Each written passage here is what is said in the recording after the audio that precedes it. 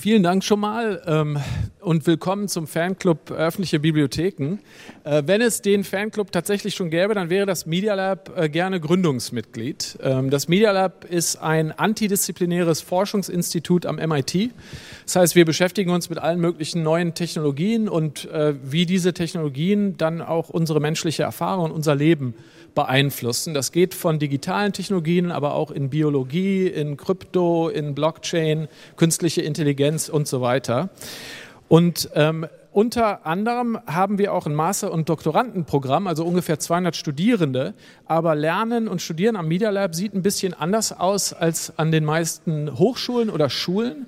Und wir sagen manchmal, dass es am Media Lab eigentlich eher ist wie im Kindergarten. Und wir haben auch eine Forschungsgruppe, die nennt sich lebenslanger Kindergarten und sprechen von den 4 Ps des kreativen Lernens. Das ließ sich jetzt nicht so gut ins Deutsche übersetzen. Also Projekte, an denen unsere Studierenden arbeiten, an Themen, für die sie jetzt eine persönliche Leidenschaft entwickelt haben. Sie machen das mit Gleichberechtigten, also es ist nicht so eine hierarchische Struktur, wo immer die oben sagen, wo es lang geht, und in einem spielerischen Umfeld. Und als Leiter der Media Lab Lerninitiative beschäftige ich mich damit, diese Werte und Prinzipien sowohl innerhalb des Media Labs umzusetzen, als auch Programme zu entwickeln, um das anderen Menschen zugänglich zu machen, sodass die auch so lernen können wie im Kindergarten oder wie am Media Lab eben. Und das große Thema für uns ist da, so eine Art Chancengleichheit herzustellen. Also es ist klar, dass jetzt nicht jeder ans Media Lab kommen kann. Wir sind ungefähr 800 Leute. Wir platzen aus allen Nähten. Da ist also jetzt schon kein Platz mehr. Aber wir möchten natürlich diese Ideen und diese Sachen, an denen wir arbeiten, so vielen Menschen wie möglich zugänglich machen. Und deswegen Equity, Chancengleichheit ist, glaube ich, so die beste Übersetzung dafür und besonders im Bildungsbereich. Und das ist auch so ein bisschen mein Einstieg gewesen in die Zusammenarbeit mit Bibliotheken. Und zwar habe ich eine Organisation gegründet vor ein paar Jahren, die nennt sich Peer-to-Peer University. Und die Idee war, dass wir, wenn wir Menschen zusammenbringen, die sich für ein Thema interessieren und die dann online sich die Materialien raussuchen, man im Prinzip alles lernen könnte, was man möchte, ohne dass man jetzt die traditionelle Hochschule unbedingt braucht. Und das Ganze funktionierte eben 100% online über Skype und alle möglichen Tools. Und wir waren so ein bisschen frustriert nach ein paar Jahren, dass wir im Prinzip nur Leute erreicht haben, denen es eigentlich schon relativ gut ging. Also die hatten in der Regel schon Universitäts- oder Hochschulabschlüsse. Die hatten in der Regel Jobs oder könnten Jobs kriegen, wenn sie die wollten. Und die konnten sich auch mehr oder weniger selbstständig weiterbilden. Und haben dann angefangen, haben gesagt, okay, um jetzt mehr Menschen zu erreichen, warum arbeiten wir nicht mal mit einer Institution, die nicht online ist? Und haben dann angefangen, in Chicago ursprünglich mit der öffentlichen Bibliothek da zu arbeiten und eigentlich das gleiche Prinzip, also man kann alles lernen, was man lernen möchte und man nutzt dazu Online-Materialien, aber man trifft sich eben einmal in der Woche in der Bibliothek, um das zu tun. Und das hat für uns wirklich klasse funktioniert. Wir haben also darüber eine ganz andere Nutzergruppe erreicht und ich glaube auch, für die war das eine viel wertvollere Erfahrung als eigentlich unsere ursprüngliche Truppe, obwohl das viel Spaß gemacht hat. Und das war so mein Anfang mit Bibliotheken. Und das ist jetzt schon ein bisschen veraltet. Also ursprünglich Nordamerika war unser Hauptaugenmerk und jetzt sind wir auch schon in einigen afrikanischen Ländern, in Frankreich und eben auch, was mich sehr freut, in Deutschland. Und das war so der Anfang mit Bibliotheken und dann haben wir überlegt, okay, wenn dieses Peer-to-Peer-University-Projekt so gut geklappt hat, wie könnten wir diese Beziehung zwischen Bibliotheken und dem Media Lab ausweiten? Denn was wir festgestellt haben, ist, dass diese 4 Ps des kreativen Lernens, die manchmal in Schulen und Hochschulen sehr schwer umsetzbar sind, weil da hat man Studienpläne, da hat man Prüfungen am Ende. Da hat man jeden Tag, muss man da in der Mathestunde sitzen von 11 bis 12, da sind alle gleichaltrig, da kann man sich eigentlich nicht überlegen, woran man jetzt selber arbeiten möchte. In der Bibliothek dagegen gibt es viel mehr Freiräume für Lernen und haben dann im Media Lab mal rumgefragt, okay, wer interessiert sich für öffentliche Bibliotheken, wer möchte da mitarbeiten? Und da war ein Riesenansturm, also unheimlich viele unserer Studierenden und auch Forscher haben sich da gemeldet, haben gesagt, finden wir super, würden wir gerne machen und haben dann quasi mal in die Bibliotheken-Community reingehorcht und haben gesagt, wie fändet ihr das mit dem Media Lab gleichberechtigt mal so Projekte anzugehen? Und da war auch, also zumindest von einigen Bibliotheken wirklich positiver Zuspruch. Und was uns auch gefreut hat, Bibliotheken, die jetzt nicht nur in Chicago, New York, LA sind, sondern auch in Akron oder Philadelphia oder Charlotte. Also kleinere Städte, die zum Teil echt auch, denen es nicht so gut geht. Also in dieser postindustrialisierten Welt. Okay. Also der erste Schritt ist im Prinzip wirklich ein Austauschprogramm. Also wir bringen dann Bibliothekare zum Media Lab für ein paar Tage und wir schicken Media Lab Studenten und Studierende in diese Bibliotheken, dass die aber wirklich zusammenarbeiten, also gleichberechtigt, und zwar an Programmen, die dann in der Bibliothek angeboten werden können. Ich habe jetzt mal so ein paar Beispiele mitgebracht. Das ist Scratch, ist so eine Online-Community für Kinder, wo man mit grafischen Blöcken programmieren kann. Also es ist ein bisschen wie Lego online und da kann man aber ganz tolle Programme mitschreiben, auch ganz, also nicht nur einfache, sondern auch sehr abstrakte oder anspruchsvolle und wird mittlerweile von über 8 Millionen Kindern in der ganzen Welt genutzt, ist also eine riesen Community, ist jetzt der größte eigentlich Zugang zu Programmieren für Kinder. Und ein Forscher, der rechts in dem Bild oben rechts sitzt, Craig, der hat so eine Art Extension entwickelt, womit man eben Scratch an die wirkliche Welt, also an die physikalische Welt anschließen kann und dann Roboter bauen oder Flugzeuge oder wissenschaftliche Experimente machen und so. Und die zwei Bibliothekare, die da neben ihm sitzen, die sind dann gekommen und die haben sich gemeinsam überlegt, wie könnte man so Workshops veranstalten oder planen, die in der Bibliothek angeboten werden können. Und haben das dann erstmal am Media Lab, das ist ein Foto von meinem Büro, haben das am Media Lab ausprobiert und die drei sind dann nach Richland gefahren und haben das Gleiche in der Bibliothek da ausprobiert. Und das Ziel ist es eben, dass es dann da weitergeführt wird und wir denen auch helfen, das an andere Bibliotheken zu bringen. Anderes Beispiel ist der Food Computer, ist auch ein Media Lab Projekt. Und zwar geht es da darum, quasi Lebensmittel in so einer Kiste wachsen zu lassen, was erstmal Spaß macht und auch die Kiste zu bauen ist interessant mit Sensoren und allen möglichen Sachen, aber eben auch einen Zugang zur Biologie vielleicht bietet oder über mal Ernährungssysteme nachzudenken, die man sonst vielleicht nicht hat. Und das ist ein ähnliches Prinzip. Wir arbeiten dann an den Bildungsmaterialien, die man quasi mit so einem Food-Computer gemeinsam einsetzen könnte in Bibliotheken, aber vielleicht auch in Schulen. Am anderen Ende des Spektrums ist der CubeSat. Das ist tatsächlich diese kleinen Dinger, die da in dem All rumfliegen, sind so 10 mal 10 Zentimeter, also da 20 mal 10 mal 10. Das sind tatsächlich Satelliten und da gibt es ein Programm, wo jetzt mit der Cambridge Public Library Kinder in der Bibliothek so einen Satelliten bauen und der wird dann nächstes Jahr ins All geschossen und wir denken halt drüber nach, wie kann man das mehr Menschen zugänglich machen. Arbeiten mit allen möglichen Bibliotheken schon zusammen, also für diesen Austausch und dann ist die Idee eben, okay, man kann natürlich nicht in alle Bibliotheken fahren und man kann nicht alle Bibliothekare einladen. Wie können wir jetzt irgendwie noch Online-Seminare machen, um Bibliotheken zu erreichen, die jetzt nicht persönlich bei uns vorbeikommen können?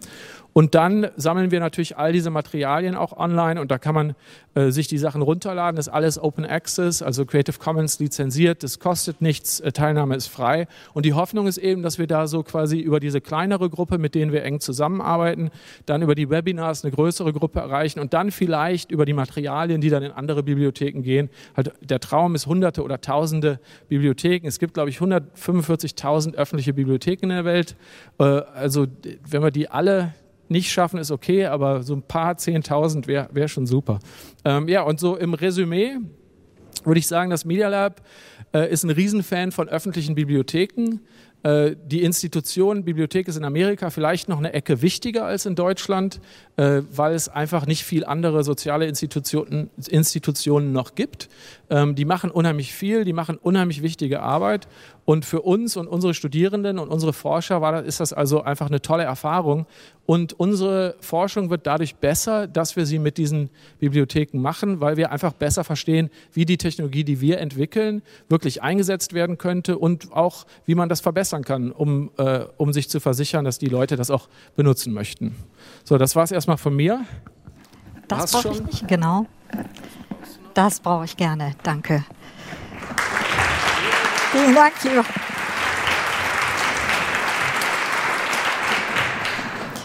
Ja, jetzt würde ich gerne Hallo, Bettina Scheurer von der Stadtbibliothek. Jörn hat mich ja netterweise gerade auch vorgestellt. Ich freue mich sehr, dass ich hier sein darf und Ihnen etwas über die Anwendung erzählen darf. Sehen Sie das auch so, wie ich das sehe, mit den Folien an der Seite? Macht nichts, dann können Sie schon mal gucken, was später kommt.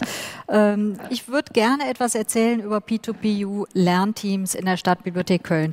Wir haben vielleicht zum Einstieg, ja, da sind wir schon mal in Köln. Köln ist mehr als der Dom, der FC und der Karneval. Köln hat etwas mehr als 1 Million Einwohner und wir erwarten in den nächsten 5 Jahren ungefähr 100.000 zusätzliche Bürger in Köln. Das heißt, wir wachsen nochmal um eine Großstadtgröße. Das ist natürlich eine extreme Herausforderung auch an unser Bildungssystem, an unsere Bibliothek und so weiter. Die Stadtbibliothek Köln besteht aus der Zentralbibliothek und 11 Stadtteilen, ein Bus, 2 Minibibs, die auf ehrenamtlicher Vertrauensbasis geführt werden. Wir sind die am stärksten frequentierte Kultureinrichtung in Köln mit 2,4 Millionen Besuchern im Jahr. Ja, ich gehe ein bisschen zurück. Ich will Sie nicht mit Bibliotheksgeschichte langweilen, obwohl auch Kollegen hier sind. Aber mal zu dem Ansatz, warum machen wir das, was wir tun und warum machen wir es so, wie wir es tun? Wir sind als öffentliche Bibliothek ja in der Situation, dass wir schon lange raus sind aus dem Thema, wo Wissen ein Privileg für wenige war. Spätestens mit dem Internet hat sich das geändert. Die öffentlichen Bibliotheken haben schon im Beginn des vorigen Jahrhunderts sich da von dem Gedanken lange verabschiedet. Jetzt aber, wo es dialogische Möglichkeiten in der digitalen Welt gibt, haben Bibliotheken auch andere Chancen. Wir sind jetzt nicht mehr nur noch die menschgewordene Suchmaschine, die Kunde X zu Information Y führt, sondern unser Vermittlungsansatz ist Wissen und Kompetenzerweiterung. Unsere Kunden sind keine Rezipienten mehr, schon lange nicht. Die sind Macher und Produzenten und generieren eigenen Content. Das verändert unsere Rolle in der Gesellschaft und auch im Thema Lernen sehr, sehr radikal.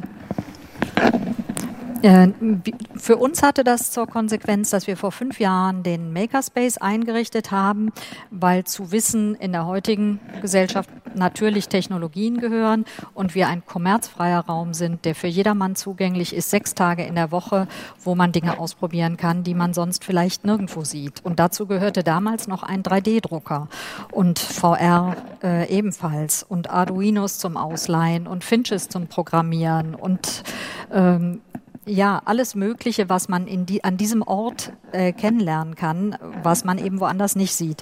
Den Roboter Now haben wir auch seit einer Weile bei uns, der aber keinen Job bei uns übernehmen soll, sondern der eben den Menschen die Möglichkeit gibt, mal zu gucken, wie funktioniert Robotics eigentlich. Da gibt's offene Programmierworkshops dann dazu. So, das dazu, was wir machen. Lernen mit VR, Google Expeditions, eine Kooperation mit Google, wo man eben mit VR in Klassen setzen. Da gibt es dann diesen Monsterkoffer mit einem iPad und Pappbrillen und Handys zum Reinlegen, wo ganze Unterrichtseinheiten aufgebaut werden können. Also all das dreht sich im Grunde ums Lernen, um die Wissenserweiterung. Dazu gehört auch der Open Roberta Hub, den wir mit dem Fraunhofer Institut betreiben, wo eben Coding ein Riesenthema ist. Das soll aber auch natürlich nicht damit geschehen sein, dass wir das Ganze hinstellen und sagen, guck's dir an, mach was damit, sondern wir vermitteln es auch. Deswegen gibt es Workshop-Programme. Zum Beispiel im Makerspace, das Programm für Selbermacher, wo viele Schüler, die eben digital extrem gut informiert sind, den Kunden der Bibliothek Dinge beibringen. Es gibt eine digitale Werkstatt für Einsteiger. Da kommen mehr ein im Alter fortgeschritteneres Publikum. Hier sind so ein paar Impressionen aus den Workshops, wo Sie sehen, vorne sitzt die Schülerin, dahinter der Lehrer. Also es stellt alles Mögliche an Bildung auf den Kopf. Ein Designathon für Kinder haben wir durchgeführt, Maker Kids Ferienprogramm. Hier nehmen die einfach Dinge auseinander, um zu gucken, warum sind eigentlich Einzelteile in dieser Technik drin. Also man kann ganz viel lernen, aber es ist immer noch ein sehr individuelles Lernen, auch in Gruppen. Wir sind dann mal in größere Gruppen gegangen vor 2 Jahren und haben, als die Welle der Zugewanderten kam, den Sprachraum eröffnet neben der Bibliothek. Das war eigentlich ein Raum, wo die Willkommensinitiativen sich vernetzen können sollten. Und daraus entstand dann auch plötzlich wieder Lernen in Gruppen oder die Gruppenleiter der Initiativen, die haben gemeinsam Unterrichtsmaterialien entwickelt. Also auch schon wieder so ein neues Prinzip miteinander zu lernen. In diesem Jahr ist unser Hauptschwerpunkt das Thema MINT. Dafür bauen wir in den Bibliotheken kleine Bibliotheken der Dinge auf mit Experimentierkästen und allem möglichen Zeug, was man eben dann auch mit nach Hause nehmen kann. Vorlesepaten werden von der Stiftung Lesen unterrichtet, wie sie das machen können. Das ist ein großes Themenfeld. Bei uns soll dann in diesem Jahr das Festival kommen, eine 2-wöchige Aktion, von der Sie hoffentlich noch hören werden. Autonomes Lernen ist die andere Seite, das aber eben an jedem Ort und überall möglich ist. Dafür bieten wir natürlich Materialien, aber ideal ist eigentlich das Zusammenkommen von beiden. Ich bin eine Gruppe, ich kann online lernen, aber ich brauche den physischen Ort auch, um zusammenzukommen. Und vor mir steht nicht ein Lehrer, der einen Wissensvorsprung hat, sondern nur ein Moderator, der dafür sorgt, dass die Gruppe funktioniert. Und durch den Kontakt mit dem MIT und die Unterlagen, die wir dann von euch bekommen haben, die eine Kollegin von uns übersetzt hat, um sie anzuwenden, haben wir halt Module. 6 Mal treffen sich die Gruppen bei uns, von der ersten Stunde bis zur letzten, wie ein Moderator mit einer Gruppe umgehen kann. Und wie wir den Besuchern der Stadtbibliothek noch ein weiteres Lernangebot machen können, gemeinsames Lernen. Was wollen die eigentlich lernen? Das haben wir herausgefunden, indem wir solche Listen ausgehängt haben mit verschiedenen Themen, wo es eben, wir bedienen uns da sehr stark bei Linda oder auch bei anderen Online-Kursanbietern, wo die Kunden Herzchen kleben konnten und wir wussten dann, okay, das und das sind die Themen, die am meisten von uns erwartet werden. Und das sind nicht Themen, wo man Defizite, die man hat, vielleicht gegen die anarbeiten will, wie es vielleicht bei Schulabbrechern oder Arbeitslosen der Fall ist. Der Ansatz ist hier, dass die Leute sagen, brauchst selbst zum Beispiel Zeitmanagement, Selbstmanagement ist ein Thema, das möchte ich optimieren und in einer kleinen Gruppe über 6 Wochen kann man das tun. Das war dann auch unser erster Kurs, den wir angeboten haben. Wir sind immer als Prinzip in unseren Innovationen arbeiten wir danach, dass wir klein anfangen. Start small ist immer ein guter Weg, Dinge dann noch im Laufe der Arbeit zu korrigieren, Fehler zu erkennen und sich dann auch zu verändern, während man solche neuen Angebote macht. Heute hat ein neuer Kurs angefangen des Städel-Museums, ein super toller Online-Kurs, der eben 6 Module hat. Das schreit geradezu nach einem Lernen. Bei uns heißen die Learning Circles der P2PU-Lernteams. Das war so ein bisschen, der Versuch, einen deutschen Namen zu finden, der trotzdem passt auf das, was da zusammen gemacht wird.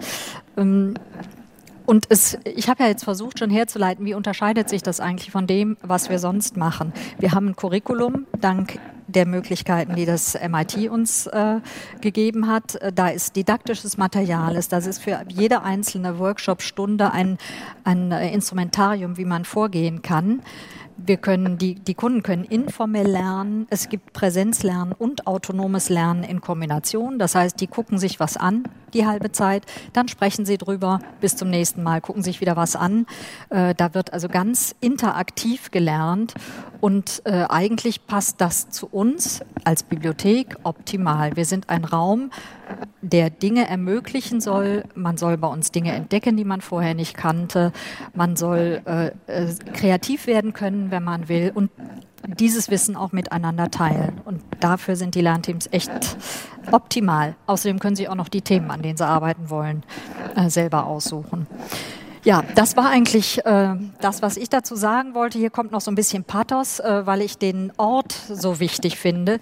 Wir merken, das kann man auch anhand dieser vielen, vielen Besuche sehen, die wir jedes Jahr haben, dass der Ort der physische Ort in der Welt der digitalen Anwendungen zunehmend an Bedeutung gewinnt.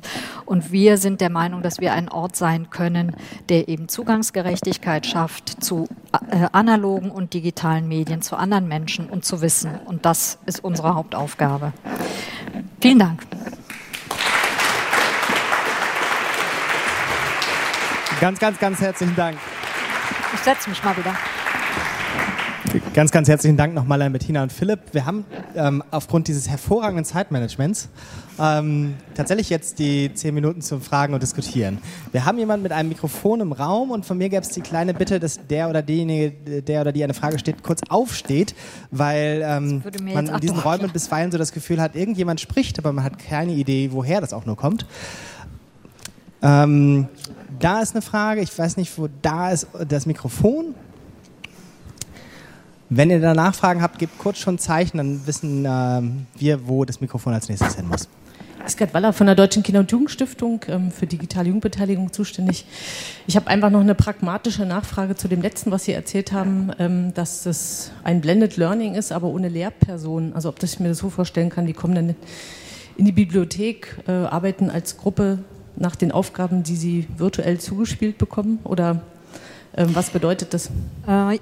Tatsächlich ist es so, dass es 6 festgelegte Termine jede Woche einen gibt, 1,5 Stunden, ein festes Treffen in der Bibliothek und es gibt einen Moderator, der die Gruppe zusammenhält oder eine Moderatorin, die eben beim ersten Treffen die Gruppe miteinander bekannt macht und die auch die Ziele für die nächsten Treffen setzt und die über diesen Zeitraum von 6 Wochen die Gruppe zusammenhält.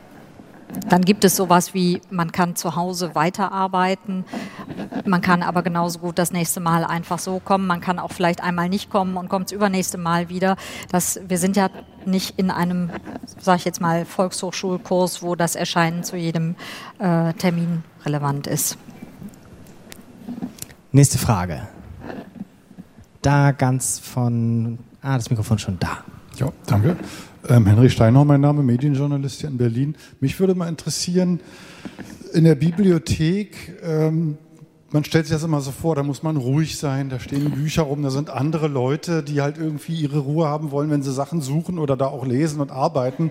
Und jetzt machen sie da so Workspaces und so. Warum hat das so einen Reiz, wo die Leute vielleicht auch ein tolles Medienwohnzimmer zu Hause haben, da können sie sich einen Kaffee machen und sind halt irgendwie zu Hause. Warum hat das Ihrer Meinung nach einen Reiz, sich trotzdem in so einer Bibliothek zu solchen Lernteams oder zu solchen Lernaktivitäten zu treffen, weil Sie gesagt haben, der Ort ist so wichtig. Manche nehmen den ja gar nicht so wahr. Ja, also die Ruhe und Konzentriertheit könnten Sie auch zu Hause haben. Wenn Sie sagen, Sie haben die Medien alle zu Hause, warum sollen Sie dann überhaupt woanders hingehen, um da wieder Ruhe zu finden? Natürlich haben wir auch ruhige Plätze, Arbeitsplätze, wo man einzeln arbeiten kann. Aber das etwas, was Studenten von sich vielfach erlebt haben, was wir von Schülern, von allen Kunden erleben, die irgendeine Arbeit schreiben müssen. Wenn sie zu Hause arbeiten, fangen sie an, Fenster zu putzen und Blumen zu gießen, was sie sonst niemals tun würden.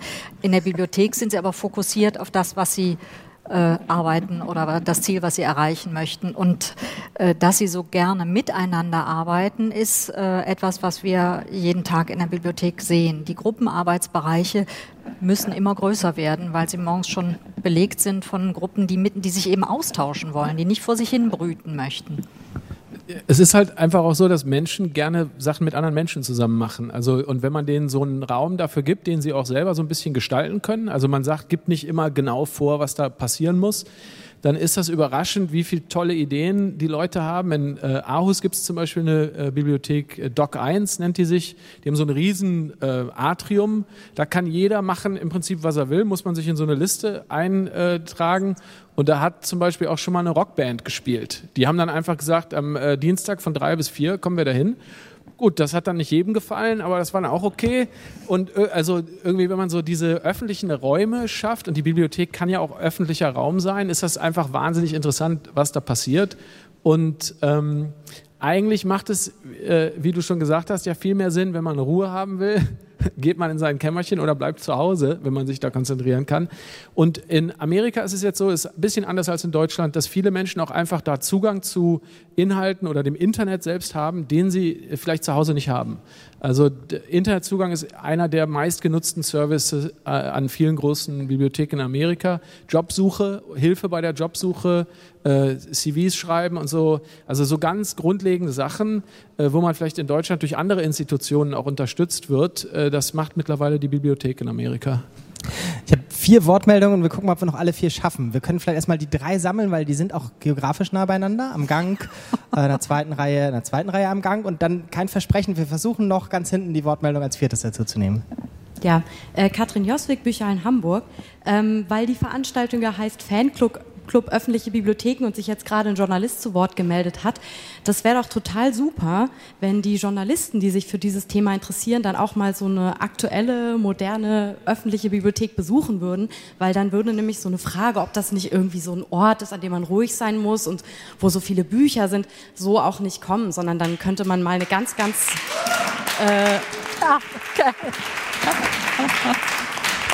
weil wenn man sich so moderne Bibliotheken anguckt und auch die kleinen Bibliotheken, wenn sie Geld bekommen, was wirklich wichtig ist, dass die auch Geld bekommen, sieht, dann merkt man, das sind eben doch Orte, an denen, wie schon erwähnt wurde, Austausch stattfindet und wo es manchmal sogar richtig schwierig ist, ruhige Orte zu finden.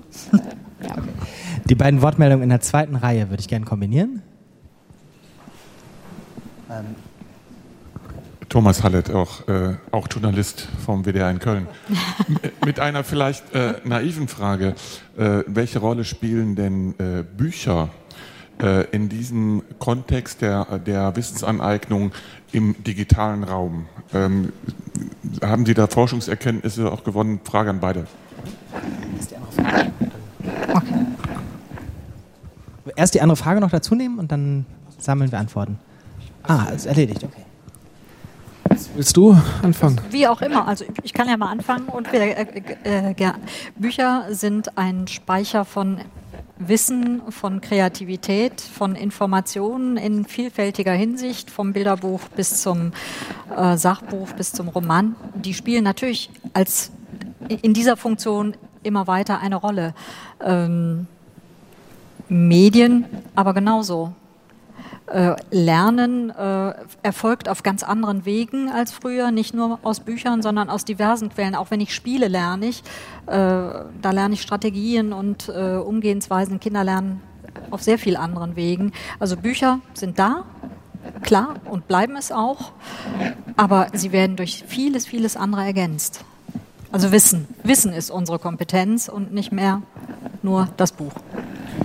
Also ja, Bücher bleiben, sehe ich genauso. Lese selber sehr gerne lieber im physikalischen Buch als im E-Reader, aber ich habe auch Kollegen, die machen es lieber andersrum. Es gibt so ein bisschen Forschung in dem Bereich, ob man Sachen besser behält, kann man sich in dem Werk besser orientieren und so, ist ganz interessant. Das Buch ist halt eine wahnsinnig gut designte Technologie, was man oft unterschätzt. Also dadurch, dass man zum Beispiel weiß, wie dick das Buch ist, was man jetzt schon gelesen hat, kann man sich schon verankern, den Inhalt an einer gewissen Stelle und findet das auch schneller wieder als jetzt in einem E-Book zum Beispiel. Hat natürlich auch riesige Nachteile. Also ich denke beides, also Bücher werden nicht verschwinden, aber eben nicht nur Bücher. Und dann vielleicht noch, also erstmal natürlich super der Appell hier für irgendwie einen positiveren Eindruck, was die Bibliothek sein kann. Wobei ich hatte den Eindruck eigentlich, dass er auch so schon Teil des Fanclubs ist. Also das war, ja. Und da würde ich auch Sie alle, also hier sitzen jetzt 2 Kölner auf der Bühne in Berlin, aber wir möchten dann auch erwähnen, dass es in Berlin selber im September eine wirklich tolle Konferenz gibt, die nennt sich Next Library. Die wird auch von der Stadtbibliothek in Berlin durchgeführt, zusammen mit den Kollegen aus Aarhus. Und da kommen wir auch wieder mit einem ganzen Team. Stadtbibliothek Köln ist auch dabei. Das wird, glaube ich, eine ganz tolle Veranstaltung. Da sieht man auch mal so, wie sieht die Zukunft der Bibliothek aus? Was kann man da machen? Und ja, ich glaube, das wird lustig. Das glaube ich auch. Die letzte Frage bitte ganz kurz formuliert, weil jede Sekunde nehmen wir dem nächsten Talk weg. Ja, die Frage von mir, Torben Mau von der Uni Göttingen ist, Finanzierungskonzepte von Makerspaces an Bibliotheken. Gibt es da konkrete Töpfe-Ideen und mich interessiert vor allen Dingen, wie man das auch an Unibibliotheken vielleicht umsetzen kann, die ja auch ein öffentlicher Raum sind. Deutschland und Amerika komplett anders. Also in Amerika wird unheimlich viel über private Stiftungen finanziert. Und das auch als Teil des einer Bildungsinvestition gesehen, also Bildung für Leute, die eben Zugang zu solchen Sachen nicht haben in der Schule oder durchs Elternhaus. In Deutschland ist das, glaube ich, komplett anders. Ja, das ist tatsächlich anders, aber es gibt für alles, was mit Digitalisierung zu tun hat, derzeit wirklich ganz viele Töpfe, die man anzapfen kann.